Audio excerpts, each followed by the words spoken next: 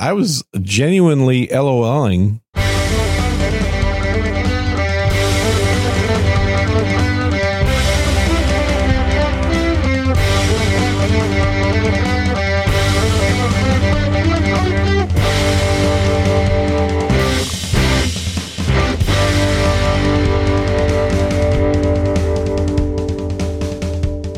Hello and welcome to Unrelenting, episode number 106. Yeah, we're into March finally.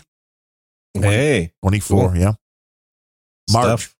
At first I had episode number 206 down, found my notes. That was obviously a typo. Or did we do an extra 100 episodes? Yes, you slept through them. We're at 206 now. With the last 100 good? Well, donations weren't great, I'll tell you that much. We'll have to go back through the last 100 episodes and see who donated. Mm-hmm. Yeah. No, I think you talked about it. I think we're all good. It's a beautiful day in the city of Chirac. It's down. I mean, it's in the about 40 degrees now. So winter's yeah, it's back. not a whole lot warmer here right now. I know. I heard you guys were getting some storms. You were getting hit. I don't know about that. I may probably slept through it, but temperatures are definitely in the upper 40s right now. Did you get some snow yet? No Don't snow. even joke about that. They love it when it gets some snow down in Austin. Mm-hmm. Then they turn your power off just because they're like, well, Yeah, exactly. can't have these people being too comfortable in a snowstorm. Mm-hmm. They may be trying to kill you. Have you thought about that? Well, I'm sure they are, actually. I don't think that's a question. We have spiked up to 46 people listening on the stream. Woo! Up? You mean down? No, it's to 47. There's another one. Uh-huh. Cotton Gin wrote a little script that now does a rolling 4 hours. So it looks like an EKG or a lie detector test with the thing just kind of going up and down, up and down. So it's kind of fun to watch that now. You don't have to go to Doug and ask him. You can just watch Cotton Gin's script on the web. For no agenda, Okay. It's great. It goes up like, woo! It goes up through Dusty Apple's pre-show. And then it really jumps up through the rock and roll pre-show. And then No Agenda comes on. And then Adam Curry, not wrong. The minute, especially now that they're doing their donation segment at the end, Mm-hmm. because they've been doing donation segment, then just the meetup reports and then one last little cute story and then done. Fell off a cliff the minute the donations started. Really? People are like, nope, don't want to hear those. But it's fun to watch in real time. It's like watching those focus groups. You can see the people like, oh, I like it, I like it, I like it, I like it, and then no, hate it, hate it, hate it, hate it. Yeah. That's not far off for sure. I think your description is not far off. So I mean, It's interesting to see because, then you get into the psychology of the people that are donating. And if you know that the donations have now been moved to the end of the show and people are tuning out, well, then does anybody even know you donated? So that can hurt donations. Where the people that were pissed about the donations being earlier in the show, the way I would look at it is those people are never going to donate. So you really shouldn't be cared if the people who never donate are pissed, because the way the show is supported is by the people who do donate. Okay, you're starting to lose me. What are you getting at? I'm just saying. Are you suggesting, why don't we do donations right now is what I'm thinking. Right. Well, this is great because we can. This is the ultimate. Scott Gorman came in with the show number donation, $106 and no freaking note. Scott, if you had something to say, feel free to send us a note. Do we have email addresses at Unrelenting? Maybe I should set one up. We have Gene at SirGene.com. True. We have Darren at GrumpyOldBens.com.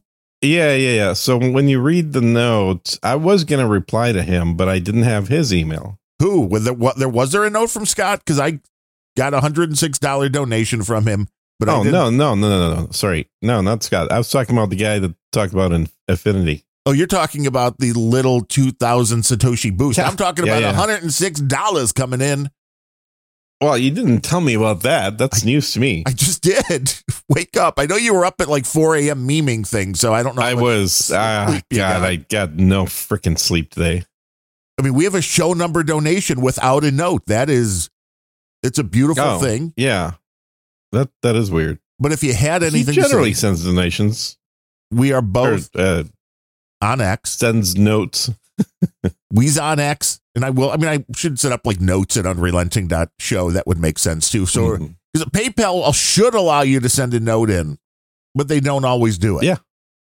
And then our buddy, I've honestly, I know some people say that. I've never had a note not go through PayPal. Usually it's when people forget to put it in or they do something weird, or it's one of these things where the website just isn't set up correctly. I was trying to buy some stuff from our buddy Cal over at lavenderblossoms.org. And I could have sworn I was doing everything right, putting in the credit card number, and it just would spin. It would spin. And there's nothing worse than something that just never gives you an error. It just keeps spinning. And then you have to refresh and like, well, did that go through? Because I don't want my credit card hit again and again and again.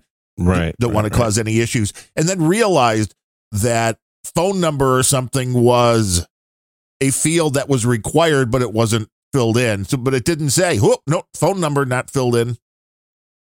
So it took me a while to figure that one out. Sometimes I think that's the way PayPal kind of works. Even though there's a note, maybe it doesn't pass the note along, or they don't know that the note, or what, something weird. But Gene and I are both on X, and you had Gene at sirgene.com, Darren at randomthoughts.com, or grumpyoldbens.com. That all works. So if you had something to say, because we do appreciate the show number donation, we should get like a big, obviously, big prize pack for that one. I mean, if we had unrelenting.social, you would totally be a member now, but we don't yet. I don't know that people want that. I know, because social, the Fediverse, but we can get to that. The Fediverse is dying. The only reason the No Agenda Fedi thing was a thing, which was one of the biggest at the time when it first arrived. Well, it was because it was that kind of a closed community, sadly enough. People went there because of, we want to talk to other No Agenda folks. The minute that fell apart, those people all left. There is a vast majority of the people that I was following were following me. Now that the switchover was made, they're just gone. Our buddy Tim Heasel comes in with his monthly $10.80 donation. Thank you very much. Kevin Seifert with his monthly $5 donation. Thank you. And then we did have a boost from Aqualith for 2,033 Satoshis. With the way Bitcoin's going, that might be like $500 soon. But right now it's like $1 or $2. I think that's what 2033 would be. And he talked about our Adobe Cloud discussion. I'm still looking for a good price on the Adobe student teacher that was on sale. I know it was on sale when I found out I needed it, and it went off. And I saw, but yours is on student teacher, so that I would get screwed. No, it's regular edition at 40% off. Yeah, but then I would have to have the student teacher one expire, and then when I can't find the other one in a year, then so that would all be kind of screwy. But Aqualist, so you're paying monthly, right? No, yearly. Oh, you prepay for the whole year? Yeah. Oh, damn. I get the card from, and see, it had been Amazon would sell them, but then Amazon went to digital only, and their system for digital subscriptions sucks. Yeah. Best Buy, with the last year, I bought the card from Best Buy and they would deliver it. This year, Best Buy won't deliver it. They say they're in the store, so I could probably just walk into a Best Buy. It looks like B&H still does it, where they will just provide you with the code for 1 year. So you just go into your account on the Adobe and you give it the code and it adds a year.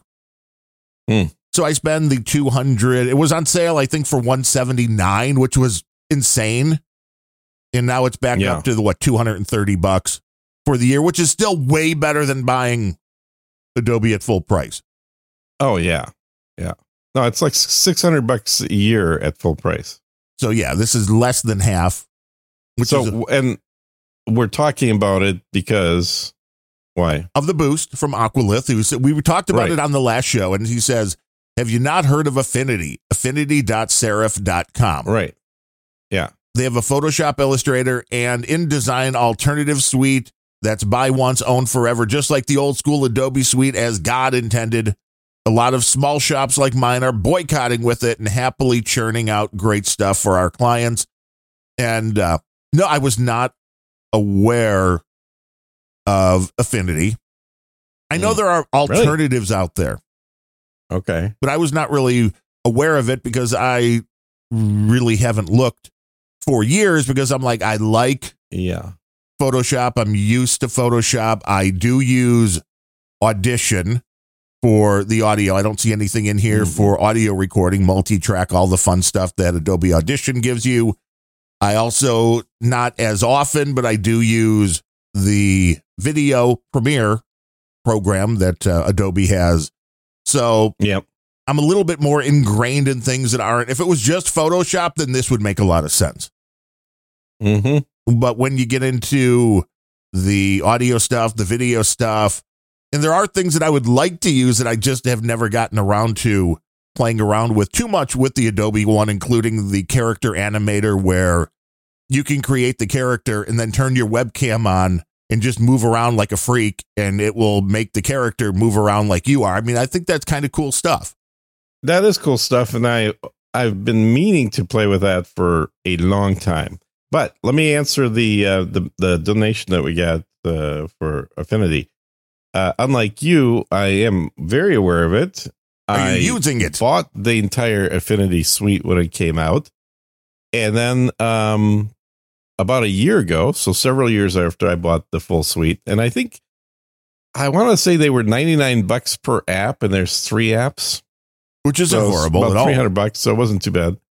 But about a few years after that, they came out with Affinity 2 or Affinity Pro, or I can't remember what the name is, but they stopped updating the apps that I bought. And they changed the name slightly, and they came out with new apps. Oh, yeah, but you don't have to pay for those old ones anymore. And no, I don't. But that's when I decided to stop going with Affinity and go back to Photoshop because, the idea that you buy once and you don't have to pay yearly is a great idea. However, if all they do is come out with a new app that you have to rebuy every 2 years, it's the same goddamn thing. Right. They'll say you don't have to update it or upgrade you don't it, have to. You still keep it. Sure. Well, I guess maybe unlike some people, I like to have the latest features. So yes.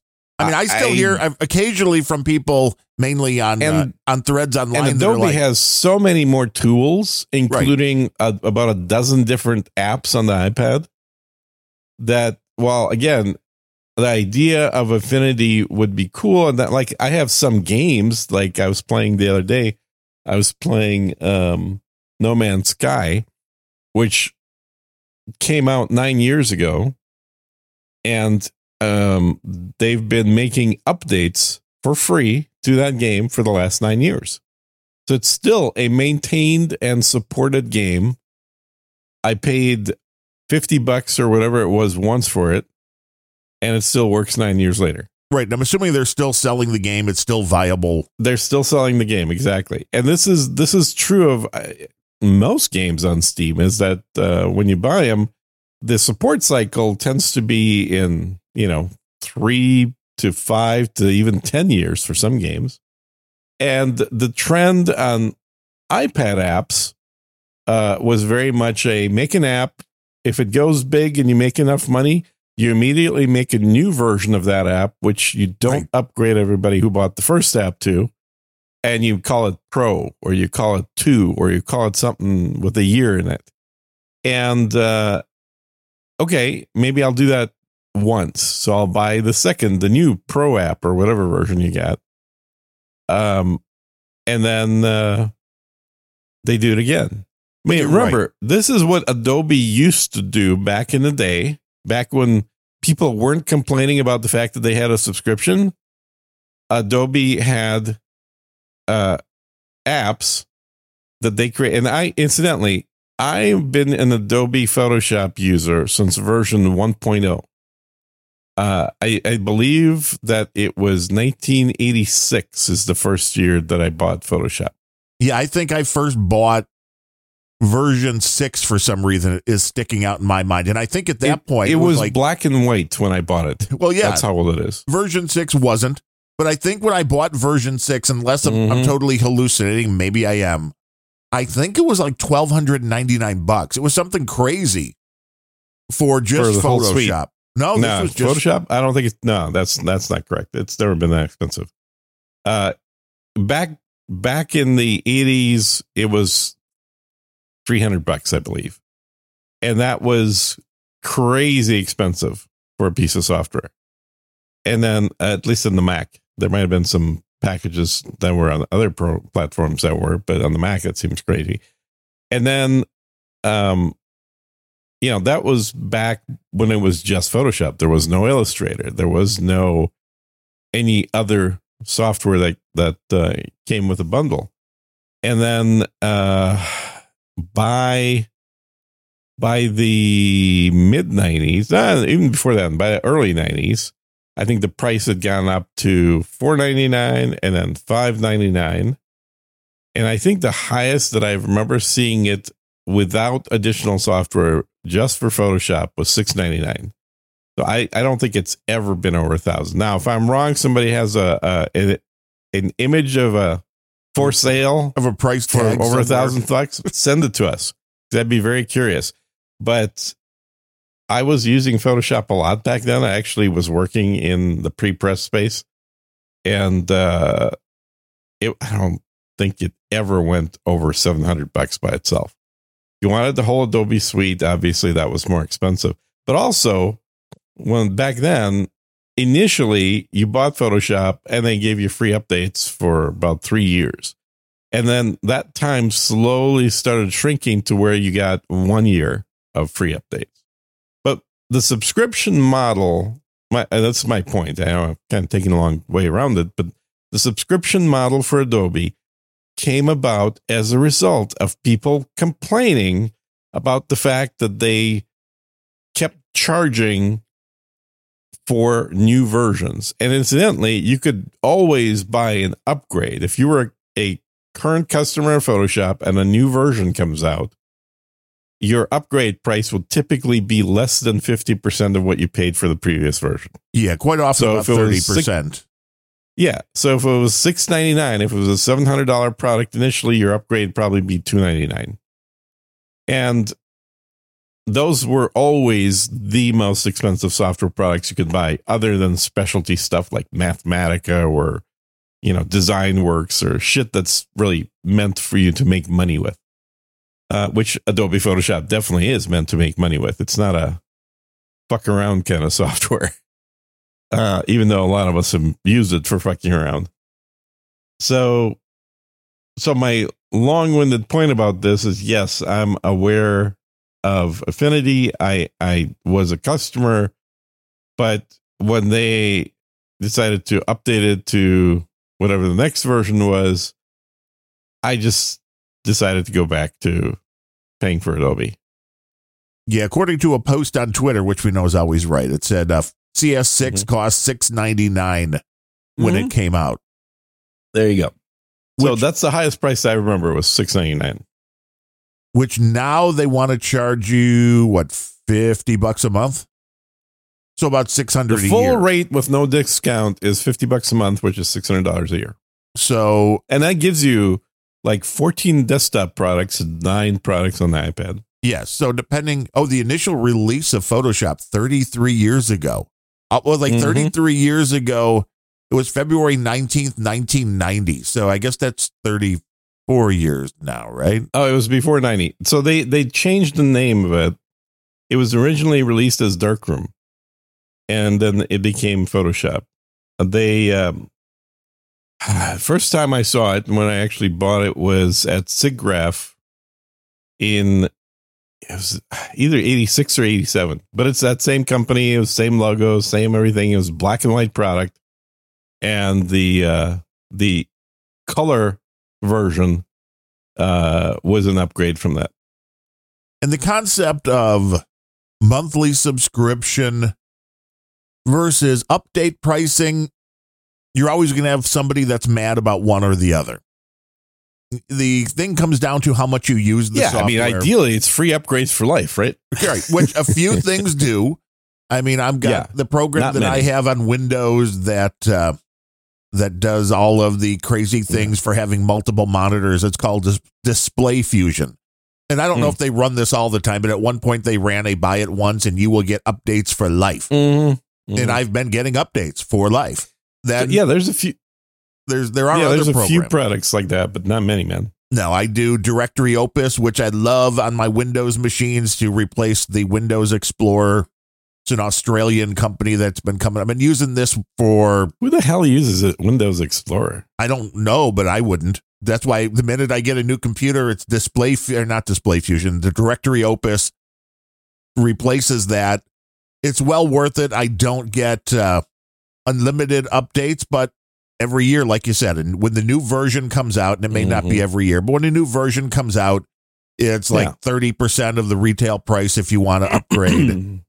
I was doing a Photoshop upgrades about every other year. Basically, I want as long as you could go and still qualify for the next version, which was to keep the longer discount than a going, year. right?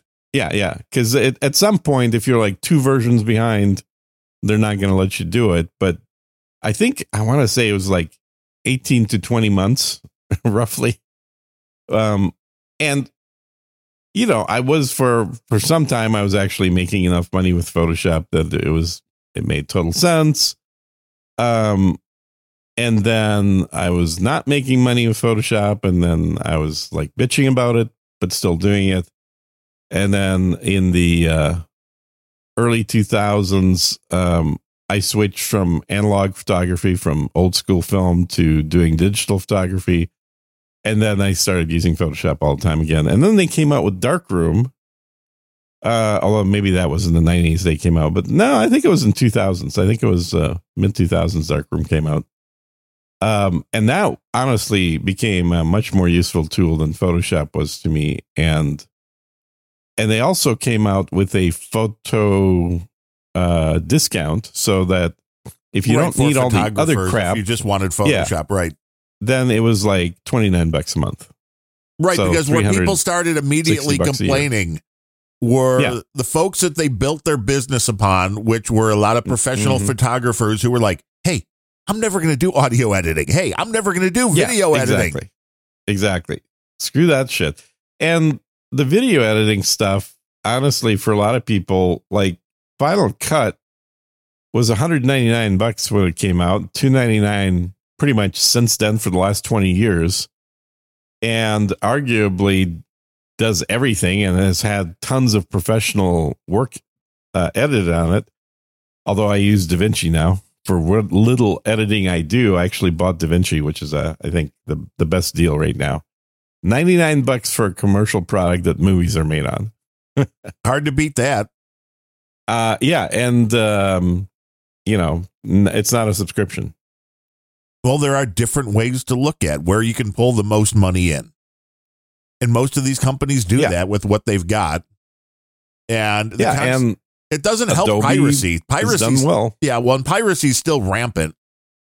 You know, well, it is because, again, now they've jacked up the price of the subscription so high that people aren't paying the subscription, because piracy totally got reduced when they went to the subscription model, because a lot of people got what they wanted, which is, I'm not going to pay you $600 or more every year for one piece of software. That's insane. I only use it now and then. So that's the other thing, is what I do is I rarely keep a subscription running the whole year. I generally will start it when there's a sale, and I will stop it after I haven't used it for a few months. Which makes sense. And so, you know, I haven't gotten to the point where it's something that I need all the time, because I use other tools. Although arguably, you know, like for well, there's always another tool. Descript, which I've been using for audio editing forever. Yes. It seems like for like 3 years now, I think. Or longer. But that's $20 a month. So that's what, $240 a year. Right. And when you now look at, and I have just saw the different settings and what you can do now in Premiere, but you can take your WAV file now. So if you're doing this for podcasting, you could take your finished WAV file and throw that into Premiere, and it will, even though it's the video editor, that's the only thing that has built in where it will look for long silences. It will look for filler words. It will do pretty much everything I believe that the script does for you. Right. Yeah, and it's about there. time. Yeah. Honestly, they should have done it sooner. Now, I don't know the quality, because this would be the other question. Is the Descript process, is their algorithm better at voice to text? Because this, you don't want it to been around longer. Yeah, but you don't want to screw up and have it telling you that, although it'll highlight the filler words so you can go through and decide on your own. It's not like you have to let Adobe, well, just take all filler words out that you think. Have you played with Descript at all? You should grab the free version just to test it versus Adobe. I had it like right when I first heard about it, but it's been a while. Been a while. Okay, so I've been streaming for a while, but just finally got around to posting the link. Well, hey, we're live on X. Yeah, and it's all running on OBS now, so it's not using the link. Is that better? Well, it's not better. It's just that this allows us to use clean feed for the sound portion. Is it giving us a better equalized sound so everybody sounds good? You're assuming anybody's watching? No, but if they are, after I mentioned it. But if they tune in and you're like, "Hi, I'm Gene. I'm really loud," and I'm like, they're like, "Wait, I can't hear the other guy." It's I'm getting into the yellow. Say something. Hello. Yeah, you're a little under. So let me just. Oh, jack me up, baby. Jack me up good. Just so, I think you're max jacked. Max jacked. You're max jacked, man. We're max jacked right here on Unrelenting. How you doing, everybody? Got to match that jack. You can tweak that on your end, because you can turn up the sending back to me portion. Right. But the clean feed only lets you do so much, and then they start adjusting it for like, oh, you're too loud. Right. Yeah. Yeah. Because you can even see it on clean feed. You're not getting into the yellow. Yeah, you're barely hitting the yellow, and I'm not. Yeah, I try to peek at the yellow just into it. I don't go much past that, but you're not even getting to the yellow on here. I had to go to my mix minus. I'll just jack up the mix minus a little bit. 1, 2, mix minus. Oh, yeah, this is high quality audio gear right now. Hey. Oh, there we go. Tad higher. Oh, right there. See, I just hit it. Right there. The now you're starting to touch the yellow. Oh, you got to touch that yellow, baby. And the 2 meters totally correspond to each other. So when you're in the yellow in clean feed, you're in the yellow in the audio mixer and going into OBS. That's a beautiful thing. Memes 1337 also came in with 1337, said, long-suffering listener. First and most likely last-time booster. Finally, some decent content. Good news, it's probably going to cause the removal of the show. Smiley face. Stay unrelenting. Well, thank you, Memes. Which content do you think he's referring to? All of it. Could be the Russian stuff. All of it is going to end up in cancellation of the show. What? Yeah, we talk about bad things. Like there was a Telegraph article revealed. Telegraph. Yeah, the Telegraph out of the UK. How Putin plans to flood the West with migrants, and the whole thing about how Russia's going to use migrants to affect elections in other countries. And I'm like, hello. Hello. So you're saying there's collusion between Putin and Biden. Hello, media. Media. I mean, to be fair, Putin did endorse Biden for election. I know. Nobody wants to talk about that. They're still saying he wants Trump back. It's like, well, no, he said he wanted Biden. No. He does not. He's having way more fun like Trump with Biden in there. He prefers Biden. Uh-huh. But this concept that they're doing this in Europe, it's like, well, what do you think's going on in the United States? Yeah. Like, come on. There's still Europe around, though. I guess. I mean, I've never been there. I wonder how many more years they're going to survive. The wonderful EU. Without food and without electricity. Without Putin giving them what they need. Well, without them buying what they need voluntarily, they're just not buying it. And then to show you how bad the media is, the story about Wendy's and their surge pricing. Oh my God! What's this now? Wendy's had one of their usual boring things where the CEO spoke and he said, moving into 2025, we're looking at things like digital menu boards, dynamic pricing, and a few other things. And of course, saying dynamic pricing, all of the media ran with, oh, they're going to do surge pricing like Uber. They're going to charge you more for your Whopper when it's lunchtime. Shit, I better get my Whopper ordered right now then. Sorry, Whoppers don't come from Wendy's, but otherwise, we're perfectly right in the Wendy Whoppers. Those are good. I covered this on this week's Random Thoughts, which was fantastic. I went and then just did a quick Google to see I need to start listening to that again. Who had covered this story, and it was everybody. Literally, every news organization you could think of was on the list. And that was not what Wendy said. Nobody even picked up the phone to call and be like, hey, Wendy's, can you clarify this?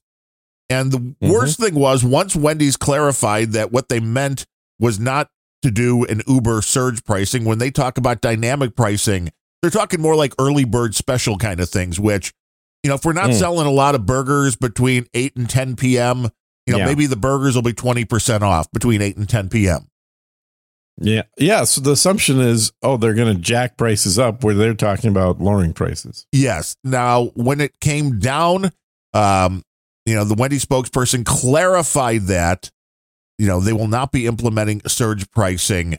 Now, this article in the New York Post, it was just idiotic because the Post is like, Wendy's is now, I don't see it in the article, but it's somewhere in here. It's like Wendy's is now walking back. I'm like, Wendy's isn't fucking walking back anything. You motherfuckers got it wrong. Made a mistake. Yeah.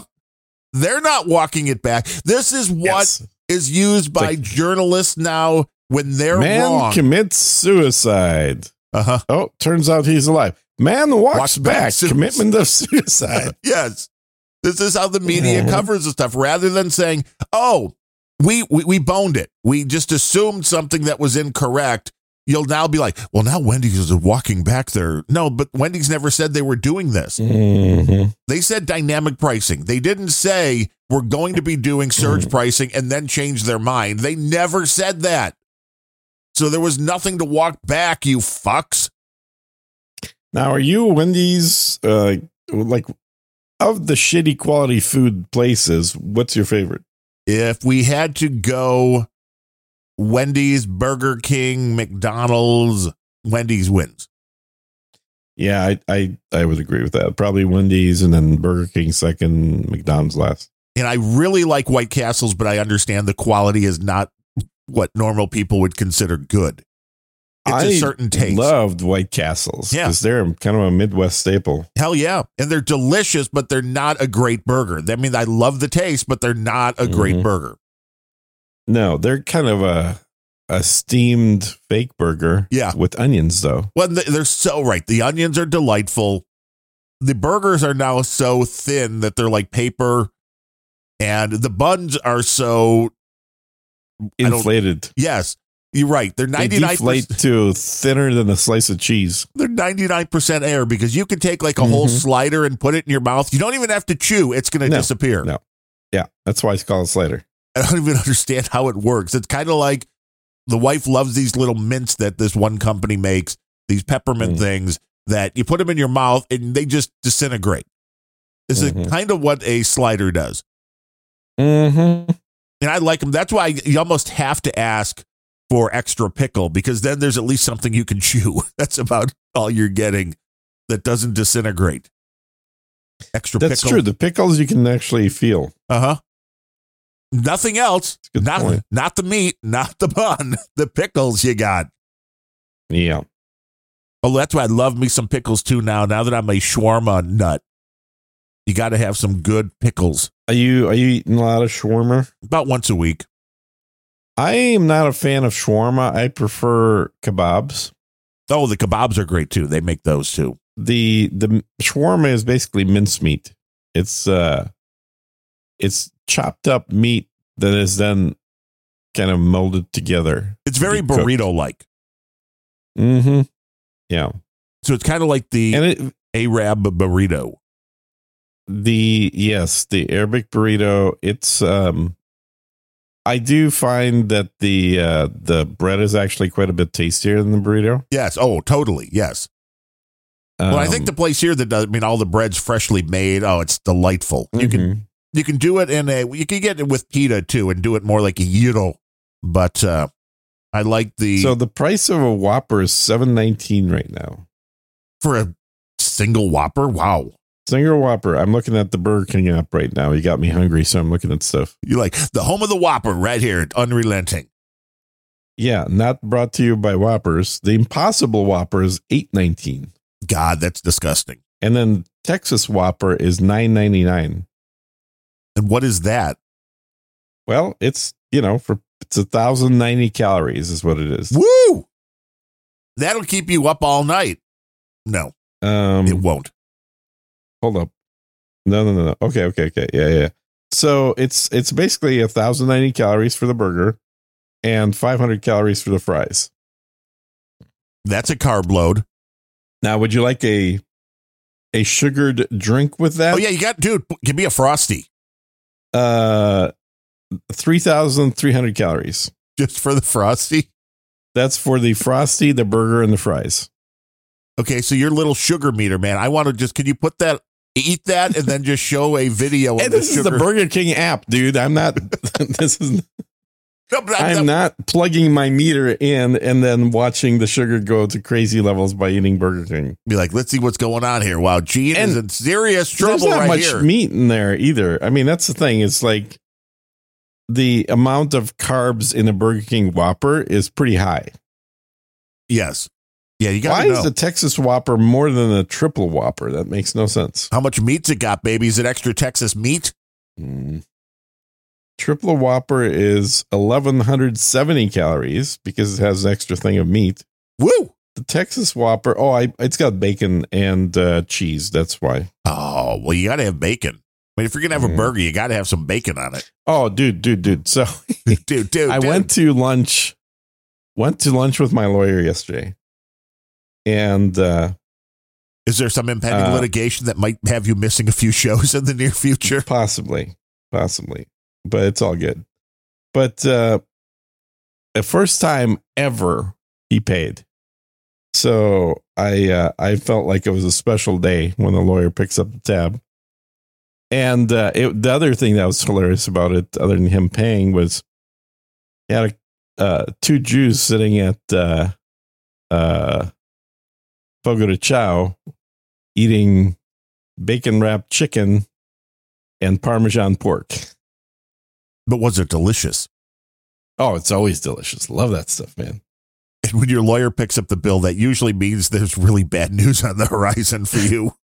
They're like, we see you're going to be making us a lot of money in the near future. Like, there's probably $100,000 worth of spend coming up. Yeah, I'll pick it up. Don't worry about it. We don't want you to even think about going with a different law firm. We're the nice guys that bought you lunch. Remember? That's right. And I've had them for over a decade, so it's the first time in 10 years. But it's fine. It's all good. He's people load on the I carbs. think he's man. a good lawyer. Well, that's good. I've used him a bunch of times for stuff, so I think he's good. Although he does never actually do the work. It's always other people. He's a partner. Hey, as long as he's got good people doing the work that you need done. Yeah, exactly. I think that's the important bit. But love me some Fogo de Chao. What's your meat of and choice? I'm not the only one. Yeah, I'm sure. Well, because you know that proteins are good for you. Yeah, well, we've talked about it before. You don't have any up there, right? No, we do. I've never been to one. We have one. I thought it was some other brand. No, I think there's one up here. It's not It's Fogo? It's not super close, but I mean, it's a close enough. Like it's as close as we can get to like a Gibson's. For some reason, we're out in the middle of like nowhere, where the nicer, expensive restaurants want nothing to do with this area for some reason. Mm-hmm. They probably charge you too much in these suburbs. We should get one, man. I think that I don't know. I think their pricing is pretty reasonable for what you get. You could eat a lot of meat, man. You can eat a lot of meat. Now, there's a cold opener. You think that's not a very good one? Yeah, we'll come up with better. Chicago, Illinois is located at River North, Fogo de Chao. Okay, there you go. So, but you've never been there. No. Okay. Have you been to other churrascarias? The only one existed briefly out here and then closed. But yes, it was another Brazilian steakhouse kind of. Maybe it wasn't as fancy quite as this, but yeah. And then in Disney World, there is one that is in the Polynesian Hotel, which is a little bit of a Polynesian vibe to it, but it's the same kind of thing. They carry around the big skewers. Like, we got meat, we got steak, we got pork, we got it all. Yeah. There is one in Oak Brook. That would be the closest one. Okay. Well, maybe head out there on a special occasion or something. When Gene is incarcerated, the wife and I will go and be like, woo! They finally put that bastard in jail. Oh, yeah. That's worth celebrating. Yeah, it all depends. If there's a big check coming our way for information given to the authorities. Exactly. Got to spend that reward somehow, baby. Hey, man. Gene would like this. Yes. You got one in Dallas. You got one in... I've been on the most wanted list for years, and no one's ever found me. It's that beard, man. Under the beard, Gene looks like, Gary Cooper, man. You would not believe it. Gary Cooper. Going back away. We were like, who's Gary Cooper? Yeah, you might as well say Danny Kaye. Oh, Danny Kaye was a good one, too. I remember seeing him on Bewitched. Really?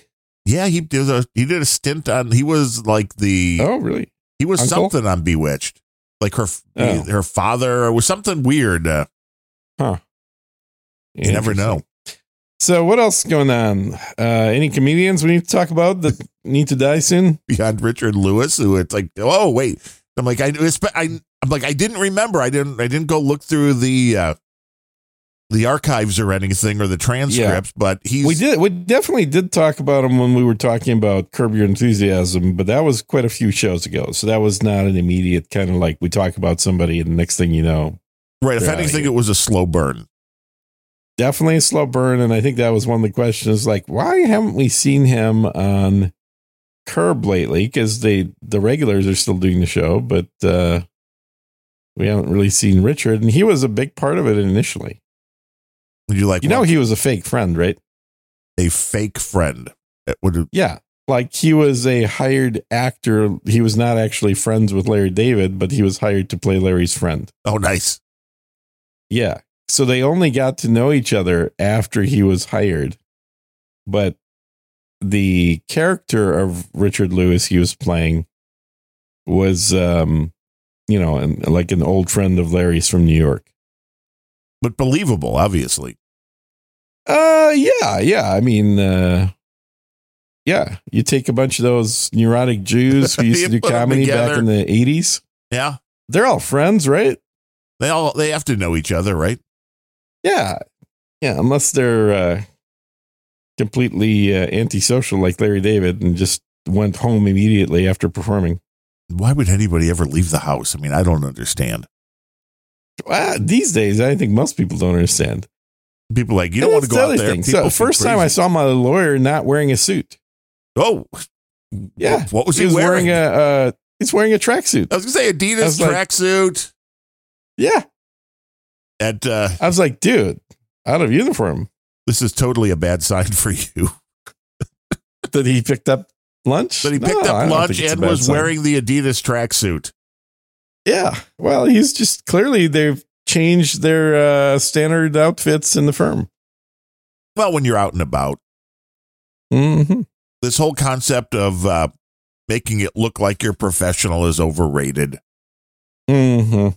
I agree. I mean, I never got that when I worked at Circuit City or Radio Shack, you had to wear the jacket. Did you have to wear a tie with a short sleeve shirt? Yeah. Like, what the hell, man? Why do you need also the jacket? So, I mean, you had to wear a suit coat. Yeah. No. Yeah. Did you really? Yeah. I thought they just wore short sleeve shirts with a tie. No. I mean, Best Buy, maybe. Circuit City, you had to wear. Best Buy was blue shirts, man. Yeah. Maybe you're thinking of in Chuck, which was the fake, the fake company that they worked for. Chuck was a great show, though, let me say. I never watched it. You never watched Chuck, man? No. Oh, you would like Chuck. I've had somebody mention that. There's as soon as I get done with House, How many do you have to go there? Because that's a long I'm on the series. last season, man. I'm on the last season. They started jumping the shark a little bit. They totally jumped the shark. It is beyond believable at this point. Everybody's just calling it in. No one's actually trying particularly hard. But it was still a pretty entertaining show. I think they should have ended the show before they decided to, hey, wouldn't it be funny if we sent House to like a mental asylum or a jail or something? Like they needed to stop it before then. Well, this is why the end of MASH, which an iconic show, an iconic series of episodes at the end, because I think it was over multiple nights, unless I'm misremembering. But it's Hawkeye in the loony bin, and it's like, really, this is where you want to end? It was just it was a very strange choice. Yeah. To be that's our send-off. Well, I'll tell you what. When we end this podcast, you'll know it because we'll talk about how, hey, we should do a podcast and it'll be a fun thing to write. And that'll be the end of the podcast. Yes. And you'll never hear from us ever again. Nope. Unless Except you keep for all the donating. other shows we do. Right. Under different names, which are totally not your donations for this show do not carry over when we get to Unrelenting 2. To other shows. That's right. Every year we change the name slightly. Yes. Unrelenting. Oh, you were working on that $1,000 whatever title. Oh, I'm sorry. Yeah, that was the other podcast. Yeah. This podcast. This is totally different show. Don't you understand? Don't you understand? I mean, if you want to support the show, you just go to unrelenting.show. All the information. Yeah, because we don't have ads. That's why you should support us. Because remember, most podcasts out there have advertising. We don't. And it's getting... We don't do ad reads or anything.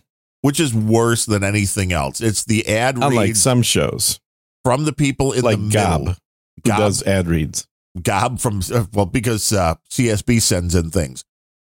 And that's not really an ad read. I was listening to Gob, and I heard that there was an ad read on the show, and that one of the co-hosts did not appreciate having ad reads. Well, especially because the ad was for Just Two Good Old Boys. A show. Well, that doesn't really matter what the ad was for. That's irrelevant. I'm just saying from a listener standpoint that I am. A show with a long bearded guy and a tech professional. Just Two Good Old Boys. Mm-hmm. That's also a description of the other Gob. Good Old Boys is also Gob. I know.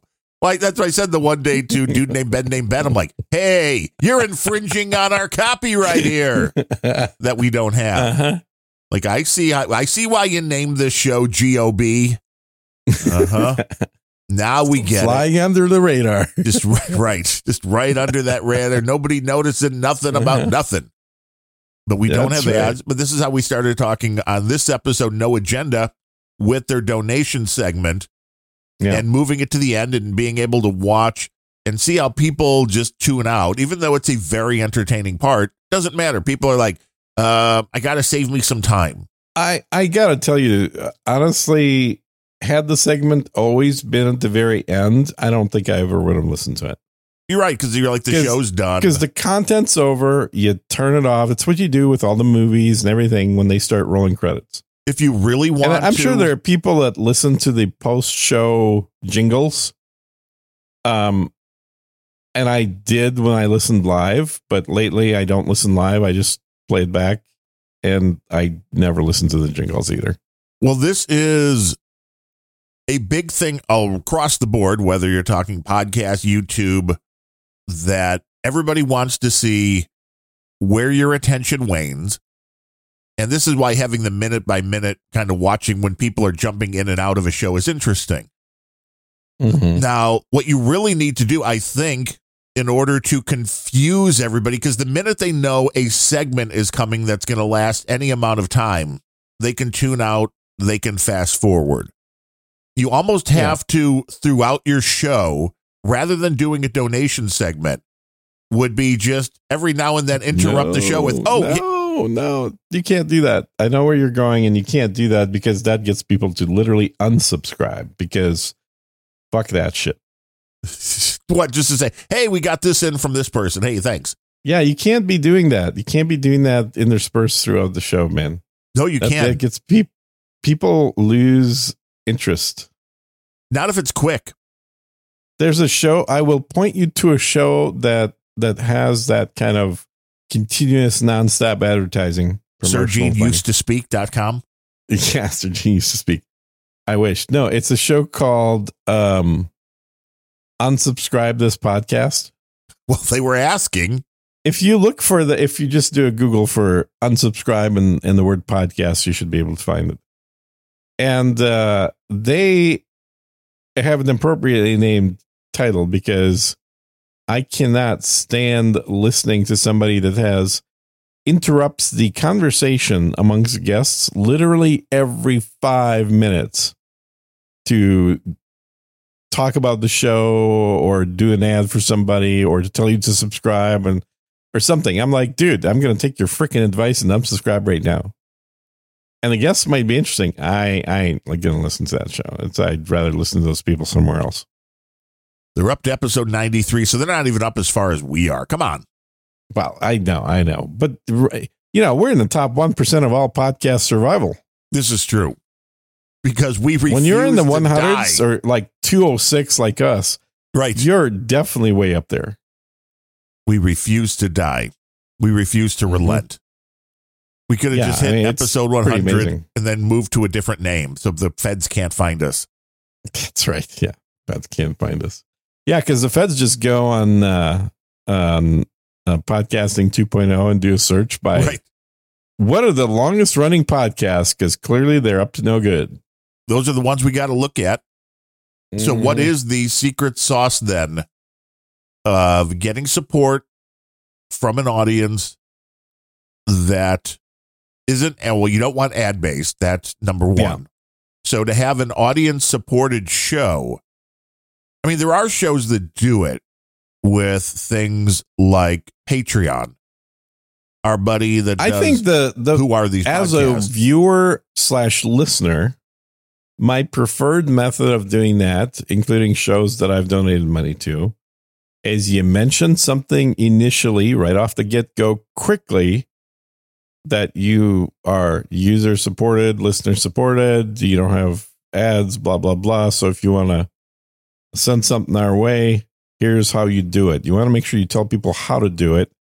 And the best way to do it is just PayPal. Gene at SirGene.com. No, I just kidding. What's our official PayPal? I don't know if we actually have one because it all just comes into my PayPal. Yeah, and then you forget to send me my share. That's true. That's why I'm asking. What's the official one? Every time. It's Darren something. It's Darren something. There you go, folks. Just send money to Darren something on PayPal. I got like DarrenSomething.com probably. I have so many emails on PayPal. I know. I don't think there's a dedicated unrelenting one that's being used.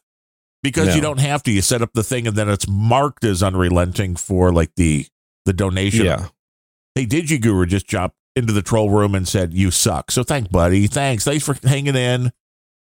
What's the kind of things people come in? DigiGuru. He's from the city here. He's from Chicago. Oh, he's from the city. Yeah. Oh, okay. So he knows you. So that's why he's saying you suck. Yeah, he's going to take me over to Foco de Chao over in Oak Brook and do some damage. Oh, that's nice of him. That's what I thought. Yeah. Have ourselves a gay old time. You weren't going to be wearing a tracksuit? I wasn't planning. I don't have one, but is that, is it like in a fancy restaurant where like, oh, you don't have a jacket here. Let's provide one for you. Is this, I want to go to the new Gene restaurant where it's like, oh, you don't have an Adidas tracksuit. Well, we can provide one for you. Everybody in the restaurant's wearing an Adidas tracksuit. That would be fantastic. That would be both a fantastic comic, hint, hint, CSB, and it would be a pretty damn nice restaurant. There you go. Would everybody have to be in the same color tracksuit, though, where they all be white and then you're serving barbecue? That could be fun, too. Yeah, that would be fun. I do usually wear a white shirt when I go to Fogo just as a challenge. Just to see if you can keep it virgin and clean all the way through. Mm-hmm. Mm-hmm. Because getting back to shows that are supported, that's a balancing act. Yeah, so once in the beginning and then a longer version of that at the end of the show for the people that bothered listening to the whole thing. But I think if you do it more than twice, it works against you. You're like, hey, come on, support the show. Don't be a douche. Mm-hmm. But the people this is why I don't watch Twitch. Is because it's nonstop money for money. Yeah. But if it's hot chicks, you'll watch. There's no hot chicks on Twitch, dude. God. There's chicks that are drawn to be hot. They all went to OnlyFans? Yeah, they're all OnlyFans, yeah. But as much as it's more of an antiquated system, mm-hmm. the guys that do Who Are These podcasts seem to be doing fairly well with Patreon. It's a little different. The Tell 'em Steve Dave, which is out of the Kevin Smith Buddies thing. I've not subscribed to their Patreon in a while, so I don't know if the content may have changed, but at least they were giving bonus extra content. The normal show was still going along, was still free. It wasn't limited. They didn't cut it in half and say you want to hear the end, because that sucks. But they still had. I don't know that people need bonus content though. Like I've been signed up for Tim Pool's thing, deal, club, whatever you want to call it. I give money every month. That's called you being a John and him being a prostitute. No, not really, because I don't really use the benefits from that. You know what I mean? You're just using it as a way to move money. Yeah, because what I can do is I can log into the website and then watch the extra hour after show where they all swear and there is bonus content then. Yeah, there's an hour every day of bonus content. Woo! But my point is, it's there. It's available. They make it. I almost never watch it. I maybe once a month out of every day. But did that make up your mind to start giving them money? Because that would also be the other question. Yeah, it did definitely influence my deciding to start giving them money. But honestly, after I started giving him money, I have no interest really in stopping giving him money, because I do like what Tim's doing. I like that he's bringing people on the show with a big audience. You know, he's got the largest live audience on YouTube. What is he pulling in now per video? The live stream numbers, I think, are getting close to 1 million. Okay, that is fairly impressive, being on that a daily basis. The nightly ratings. He's got a bigger audience than all the TV networks. Yeah, he's outperforming CNN. Absolutely. He's outperforming Fox. Fox is close, I think, on some of the shows to 1 million. Yeah, but I mean, they've talked about it that like multiple times when they check, they're usually ahead of Fox on viewership. And doing it on a shoestring budget on some network that you and I could use. Okay, shoestring budget. I don't know about that. Well, compared to Fox News, I mean, I'm not saying he's not paying. Yeah. That he didn't put a lot of money into a studio. $1 billion corporation. Yeah. But it's something also, that you could do in your home for like, if you had $50,000. He mostly has no ads, and occasionally he'll have one ad. If you had to produce the set, the cameras, the microphones, and you had to build this under $50,000 for what he's doing, I'd say probably around 50. But right now he's been in the process of having a new studio built for them, which is much bigger. He's got too much money. He's got to have a write-off somewhere. He's got a lot of money, man. Yeah. I think last time he talked about it, he said that he became a millionaire about 12 years ago. Like way before before people really knew about him. And he, at this point, his personal net worth is over 10 million. Needs that write-off. Needs Gene's $5 a month. But he's got his, he does need my $5 a month. He's got, maybe it's 10. I don't even know. But he's got, he's got the chicken farms. He's got the coffee production facilities there. He's building a coffee shop in downtown of the city that they're in. Oh, he's diversified. He's diversifying like crazy, man. And he's donating a lot of money. Like there was somebody that, what was the legal fund for? Something happened recently, and they were looking for. Oh, it was I think somebody got accused of racism or something. It's another one of these defamation things, and they were looking to get $100 in GoFundMe, and he donated $10,000. Nice. Yeah, he's standing up for the people that need a little. Yeah, and he's got a super cheap wardrobe. It's a black T-shirt and a black hat. It's a hell of a lot easier when you don't have any money to pay on wardrobe. Yeah. A wardrobe budget is basically 10 of the same thing. It's all you need. Don't need anything more. But I get it. Yeah. The write-offs. I mean, have you seen Marquez Brownlee on YouTube, MKBHD? Mm-hmm. It was a couple of months back. Occasionally. He did I think he's pretty good. I just, I don't normally subscribe to his content. Yeah, if you don't watch the video, he just got a studio space in New York. I mean, that'll make Tim Pool drool. I mean, it's just amazing the amount of space. Because if it is in New York, where I think it is, you know what it costs to get in there. Mm-hmm. And then he had these little robotic things that move the cameras around. And he's like, oh, this thing is $120,000, but, just for fun. Yeah. Oh, damn. That's what he you also know. Doesn't pay for jack shit. He gets everything for free. Well, I'm sure he has sent everything in the hopes that he will talk about it. In one of his videos, but he actually got paid to talk about it, not the other way around. Well, yeah, Tesla freaking gave him a car for a month. Yeah. It's these are the kind of things hey, come on, please talk about us because you have a huge audience. Yeah. And for Tesla, he may very well have done it for free, but for most of these things he discusses, he's getting paid $100,000 to talk about something. And then he has the shoe brand. So just like Trump, he's got his own. He's producing shoes and just like Trump. I'm pretty sure his shoes were around before Trump's. Yes.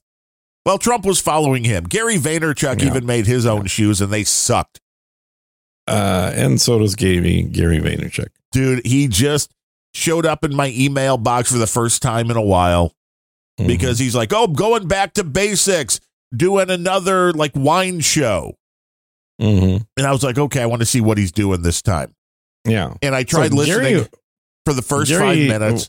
The audio sucked. You couldn't even hear him. Yeah. I'm like, what the fuck, dude? You were doing this before anybody else. Zoom or something. Uh-huh. You were doing this before anybody else. You have to be able to hear what you're saying. So the backstory on him is, he's a kid of immigrants. Made money selling baseball cards. Yeah. He was always a bit of a shyster, and his parents owned a liquor store. Yeah. And so he basically started doing marketing for them. And that was the genesis of the Gary Vaynerchuk wine, whatever. What was his original Wine Library TV was the first. Yeah, there you go. Yeah, so it was just marketing for the store. That's what it started as, and people seem to like it. And it, because wine, as somebody who doesn't really drink wine, I understand the market enough to know that there are $5 bottle of wines and there are thousands of dollar bottles of wines, and I don't know the difference. And I think that leads to an opening for that kind of content because people don't want to look like an idiot if you're going to the liquor store, if you're out to dinner, I don't know what I should order. Don't they? I don't think they. Do you want to look like an idiot when you go out? I don't, but people do. Some people want to look like an idiot, or they go, just give me the most expensive. That must be the best. Yeah, a lot of people are drinking really shitty wine too. They're drinking bottles or boxes of wine. Good box wine is hard to find. Yeah, and there was I remember somebody talked about this that was in the industry, is how it was very unfortunate that the first companies to adopt using a novel packaging scheme of boxes for wine were cheap winemakers, because it's a superior design for selling wine, for shipping wine. Well, yeah, and for drinking wine. The thing you want it with doesn't wine, let it oxidize. Right, and no light. Yeah, no light, no oxidization. and it's cheaper than the bottle, and it's square, so you can store a lot more of them in the same space. There's so many pros to using a box, but because it's the companies that made super cheap wine were the first ones to adopt this technology, nobody else can, because no one wants to be the expensive box wine, because it's going to be a laughing stock instead of being treated as a good wine. Well, yeah, and a few have tried. A few have tried. There were some. Yeah. There are some better quality ones that are box wines out there, but they're really like swimming against the current. Yeah. Well, there was ones on Shark Tank that were trying to do like glass by glass, which is even harder. Those worked. Those totally went. Yeah, those went gangbusters, man. Like I just want those were good investments. Well, yeah. I mean, you can buy them anywhere. You can buy them in grocery stores here. You can be like, give me one of them. Just want a glass of wine. I want a glass of wine that I'm going to drink as soon as I get in my car. Well, I drive my kids to soccer practice. They're the reasons why. Stronger with the kids in the car. Yeah. That was when I was watching that. I was, my original thought was, well, this is going to be way harder if you can't get people to buy this in bulk. Although I guess you can have a higher profit margin on these smaller sizes. It's a way higher profit margin. People are willing to pay for it because generally it's a fairly cheap, not a super cheap, but fairly cheap wine. And you're selling it for about the quarter of the cost of the bottle. But there's actually 7 glasses per bottle. And you're getting the convenience factor. Oh, we're taking it on a picnic. Mm-hmm. Oh, going to see little Jimmy play Little League. Yeah. Oh, I'll have some wine with me. Yeah, and you might as well bring a box. But since you don't think box wines are good, you're going to bring one of those. Yeah, and have a fancy little glass you could just pull the top off of. I don't know. They sold them at the ballpark here for a while. Did they? Yeah. Okay. Yeah, it's been like over 2 years now that I haven't had a drink. You've been a lot more fun since then, too. I don't know about that, but I feel better. Well, that's key. I get to now be up at 4 a.m. Twittering and Xing. I don't know if that's good for you. It's not, but there's no way I would have been able to do that if I was drinking. You would barely be able to get up to do the show. Barely. I don't know. Maybe. I think that's one of the biggest things I notice for myself at the age that I kind of stopped drinking, which is 50, is that, or I guess after 50 I stopped drinking, but 50-ish. And is that when I didn't drink at all for like several weeks, I had noticeably more energy. Now that's like the default state. So I don't feel like I have more. I feel like I have, whatever amount, the standard amount of energy. Right. And when I was drinking, I probably had less. Makes sense. But that's, when I was young, dude, I don't think there was a time in my life where I don't think a single day would go by in a year that I wasn't drinking with somebody. And it was just a very normal thing. We had. Well, you're Russian, dude. Come on, that's like vodka with everything, right? Isn't that? Just but I'm talking about the U.S. I mean, but you're still Russian. The Russian part is in your like DNA. When it's my DNA. Yeah, that's right. And boy, does CSB want to get a piece of that DNA. He wants a little Russian in him. He wants to verify and confirm you're pure blood Russian. He wants that killer instinct that Vlad the Terrible has. Right. It's funny. So I was actually watching a video game video the other day in Polish, and it's interesting to see how many words different languages borrow from English. Oh yeah, and I read something the other day about the easiest languages to learn if you're an English speaker. And yes, it pointed out exactly that a lot of these, like, very close, you can pick up certain languages way more easily than others. I don't think any languages are easy if you only speak English. No, not extremely, but easier than others. because nothing's like English. Everything's kind of far away from it. German's probably the closest, but German is not easy to learn if you speak English. Like if you speak Spanish, Italian's pretty easy to learn. If you speak Russian, then all the Slavic languages are pretty easy to learn. If you speak Latin, then all the Romance languages are pretty easy to learn. But English is kind of, a bastardized language. It's like I said, maybe I'm wrong in this. I'm not 100% sure, but I'm pretty sure that German is the closest language to English. All I know is I saw somebody post on the Fediverse. Yeah. Wow. The Fediverse. There you go. I know. And they tagged CSB, and it was allegedly the contestants for Miss Poland this year, and like almost all hot blondes, hot white blondes. It's like there's not a lot of diversity there in Poland. I see why it might not be a bad enough place diversity. to visit. There's plenty, dude. That's so let's see. Yeah, Polish stereotypically, like hot looking Polish chicks were always blonde, in my experience. Nothing wrong with that. Yeah. I mean, it's kind of like, it's really, if you think of a stereotypical woman from Dallas, Texas. I don't know what that looks like, except for like Sue Ann. Big hair, blonde. Right. Well, I'm thinking Dallas from like the 1980s. It's like, that's overlaid equivalent to what a Polish chick would look like. There are certainly people with dark hair in Poland too that are Polish, but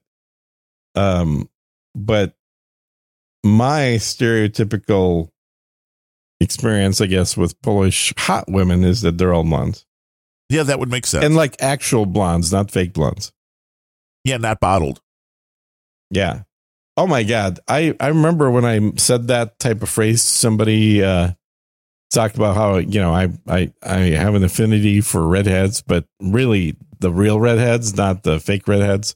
They didn't like that. And holy shit, did that piss off this one chick that was like, well, what do you mean? What do you mean fake redheads? If I choose to color my hair red, I'm more red than the redheads that were born that way because they didn't even choose.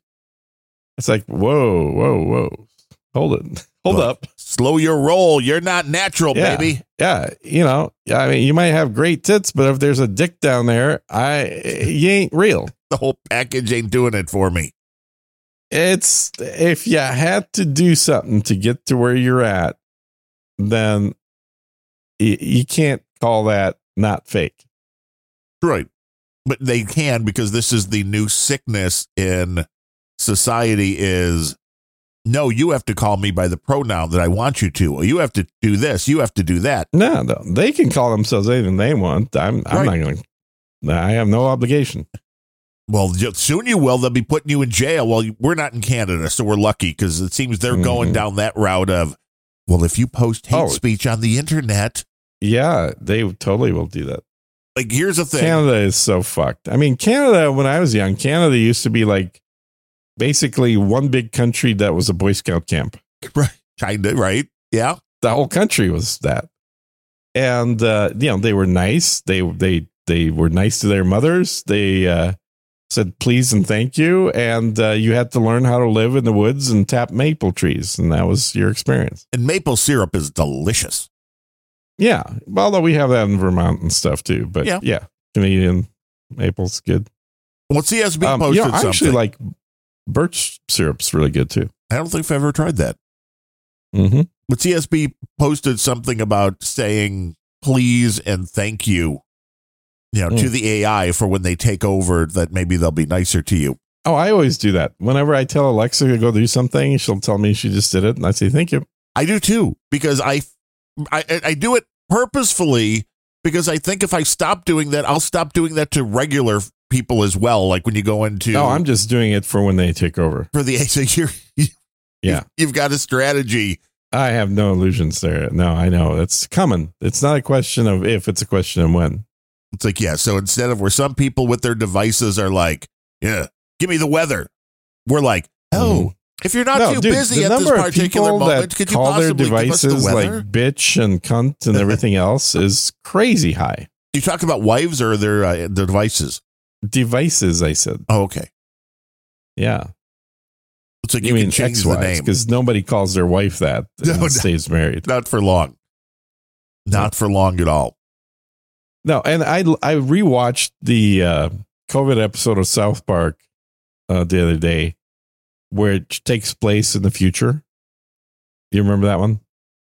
Where all the guys are like in their 30s. No, I must have missed it. I watched How'd the you last. Miss that? You should watch it. I only watched the last two. See, once it switched over to Paramount, I stopped watching it. And I downloaded the last two seasons, although that was only like 10 episodes. So I need to go back further. Yeah, they're super short. But yeah, grab the COVID episode. It's a 2-parter, and they're all adults and stuff. But in there, early on, you could see Randy's kid. What's his name? Stan. Being talking, like driving the car with this woman, and he's talking to her like it's his wife. And then you notice that he's addressing her as Alexa. And then she's, bickering and arguing with him like wives do. And then he says, "Oh, stop, Alexa, just stop." And then you see her image disappear. And it's when you realize, like, oh, in the future, Alexas will actually be holograms. Yeah, why not? And they'll actually interact with you nonstop. Okay. And all I have said again and again, if you were somebody who had that name as your legal name before these devices came out, I would be suing Amazon into the ground because they screwed you. Oh, totally. Yeah. They screwed you. Digiguru says he'd like to see a cage match between Kevin O'Leary and Mark Cuban. I don't know how that would go. I think Kevin O'Leary would bite Mark Cuban, and I guarantee you he would. And, Cuban, he's too damn tall, right? Yeah, he's a big guy. The taller you are, the faster you fall down. Yeah, but you also, as long as you're not falling, you've got a chance to. Yeah, but Kevin O'Leary is he's like a chihuahua. He's just going to bite you right away. Yeah, he's a little pit bull. Okay, maybe a chihuahua's better. Yeah, whatever. Pit bull chihuahua. But he's just going to grab onto the ankle and not let go. So I think that cage match, I would love to see it in the sense that Cuban definitely is somebody that needs to be taken down a few steps. Well, he is successful. He's drinking his own Kool-Aid.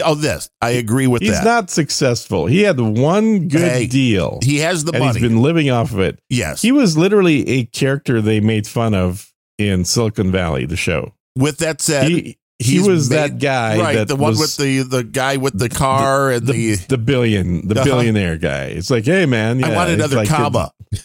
That was the comma guy. That's all he cared about is the 3 comma club. Right. It's like you got to be in that. Hey, I'm looking for my. I want to get into the 3 comma club, baby. Come on.